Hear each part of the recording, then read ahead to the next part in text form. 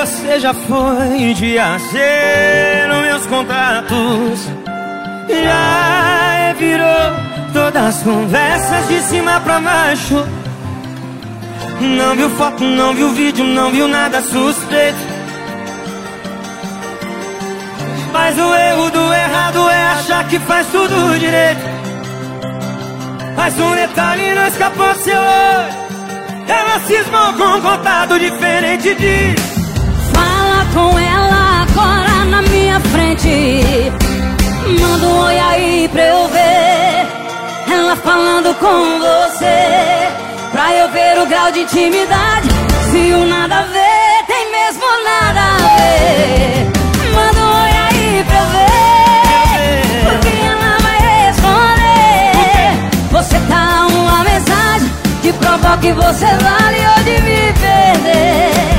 Aí não teve o que fazer. Que isso, Giovanni Green? É o som de Gold, tá com mais lançamento que a NASA.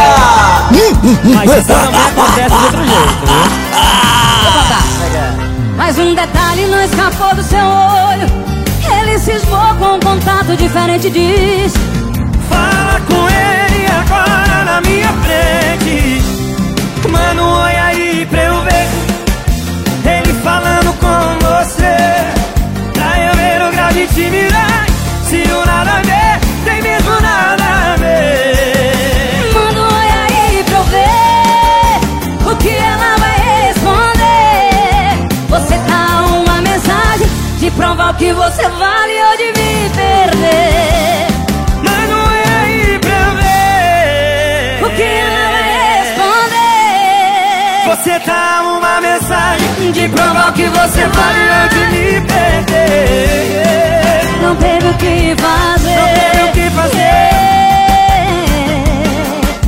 Aí eu vou falar o quê? Eu vou falar o quê, Simone?